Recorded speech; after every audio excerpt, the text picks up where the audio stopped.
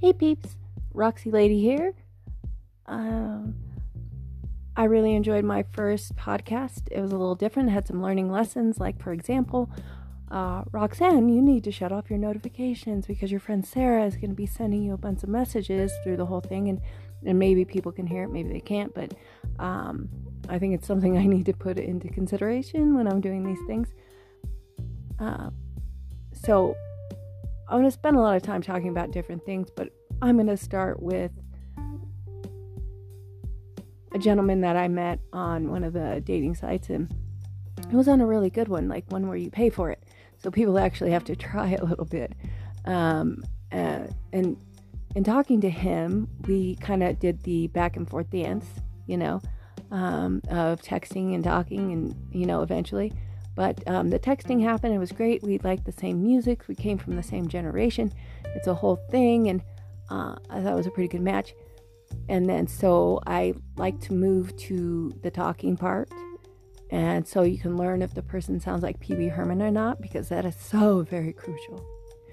It stinks to text somebody for a million years and then find out that you really find their voice unappealing. And you don't want to be a snob, but you're more like, hey, if I have to hear that the rest of my life, that's not really my jam. So then, next step, you're moving to video, right? And you have to let the guys know that you're not trying to be all weird and like freaky right away. And not that there's the intention, but you got to cover it, because really, you're getting the sneakiest version of every person ever when you're dealing with them on those dating sites. Because nobody can see them, nobody knows who they are, and a lot of times they're using a different moniker than one that is their actual name, so that's always tricky. So anyways, I was talking to this gentleman. I mean, the same music, we liked the same age, I liked his face, and he had decent symmetry, which was cool, and he was really kind of weird and shy sounding, but really I think he was trying to figure out how he was going to tell me some big news. And he said, Roxy, what do you like to go by? I said, hey, call me all kinds of things. Roxy, Zan, Roxanne. A lot of them fit. And it's really what people are more comfortable with. And you know what's funny? The professionals, the people in business, 900 times over any other thing, they will say Rox. And I think it's just more, professional, I guess. They're covering the bases and they're not spending too much time trying to learn your name. You just give it a little baby nickname. And anyways, I like it. So talking to this man, he says very quietly, he says, I have to tell you, my wife took me for everything.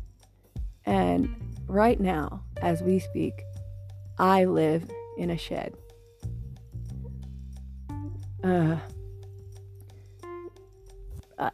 What do you say? What do you say to somebody?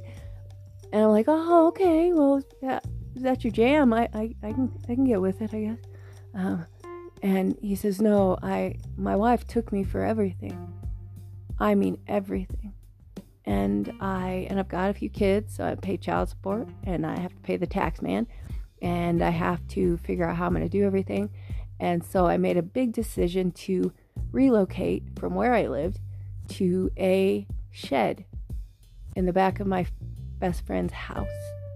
And I said, well, I thought he was joking at first when he said shed. I thought he was trying to explain like a small house or something, but that's not what he was doing. He says, I really live in a shed in the backyard of my friend's house. And I said, okay, well, I guess that's cool, and then he goes, well, I have to be honest that I'm able to rent it for a small amount of money. I can work every day and rebuild and do all these things. I don't have to let anybody know where I live, especially the tax man and or child support monsters. And I had a little weird moment where I was like, am I going to be judgy right now and just kind of like disconnect, or are we going to let this guy do his thing?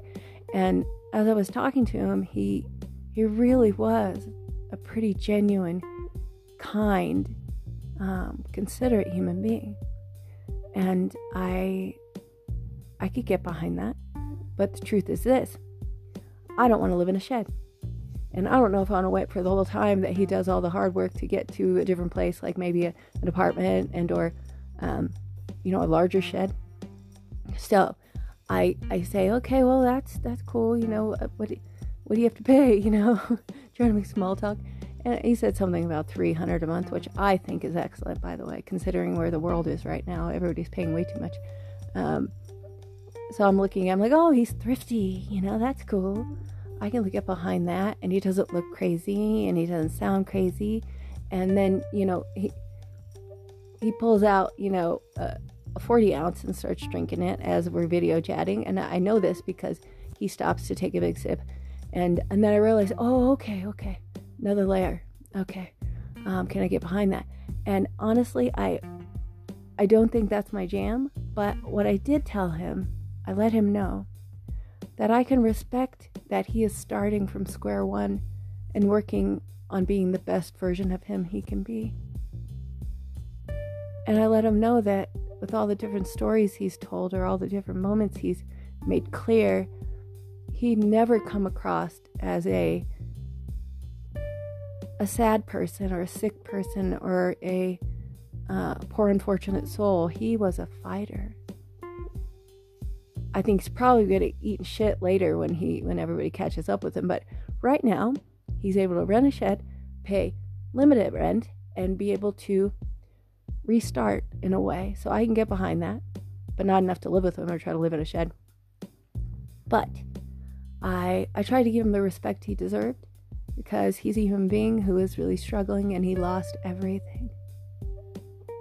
And so as it was ending our little conversations and stuff like that, which he didn't know until I knew, and I like to let people know right away, I just let him know that I understand where he's coming from. I can come to understand where he's coming from. And he was really going to do it. So if you do nothing, if something goes to crap in your life and you're not getting it the way that you want, or you think things should be different, dude, you could be living in a shed. So stop crying.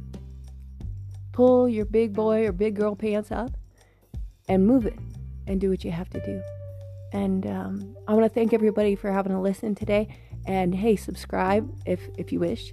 And I look forward to giving you a few different stories, because I have quite a few. I've been doing it a long time.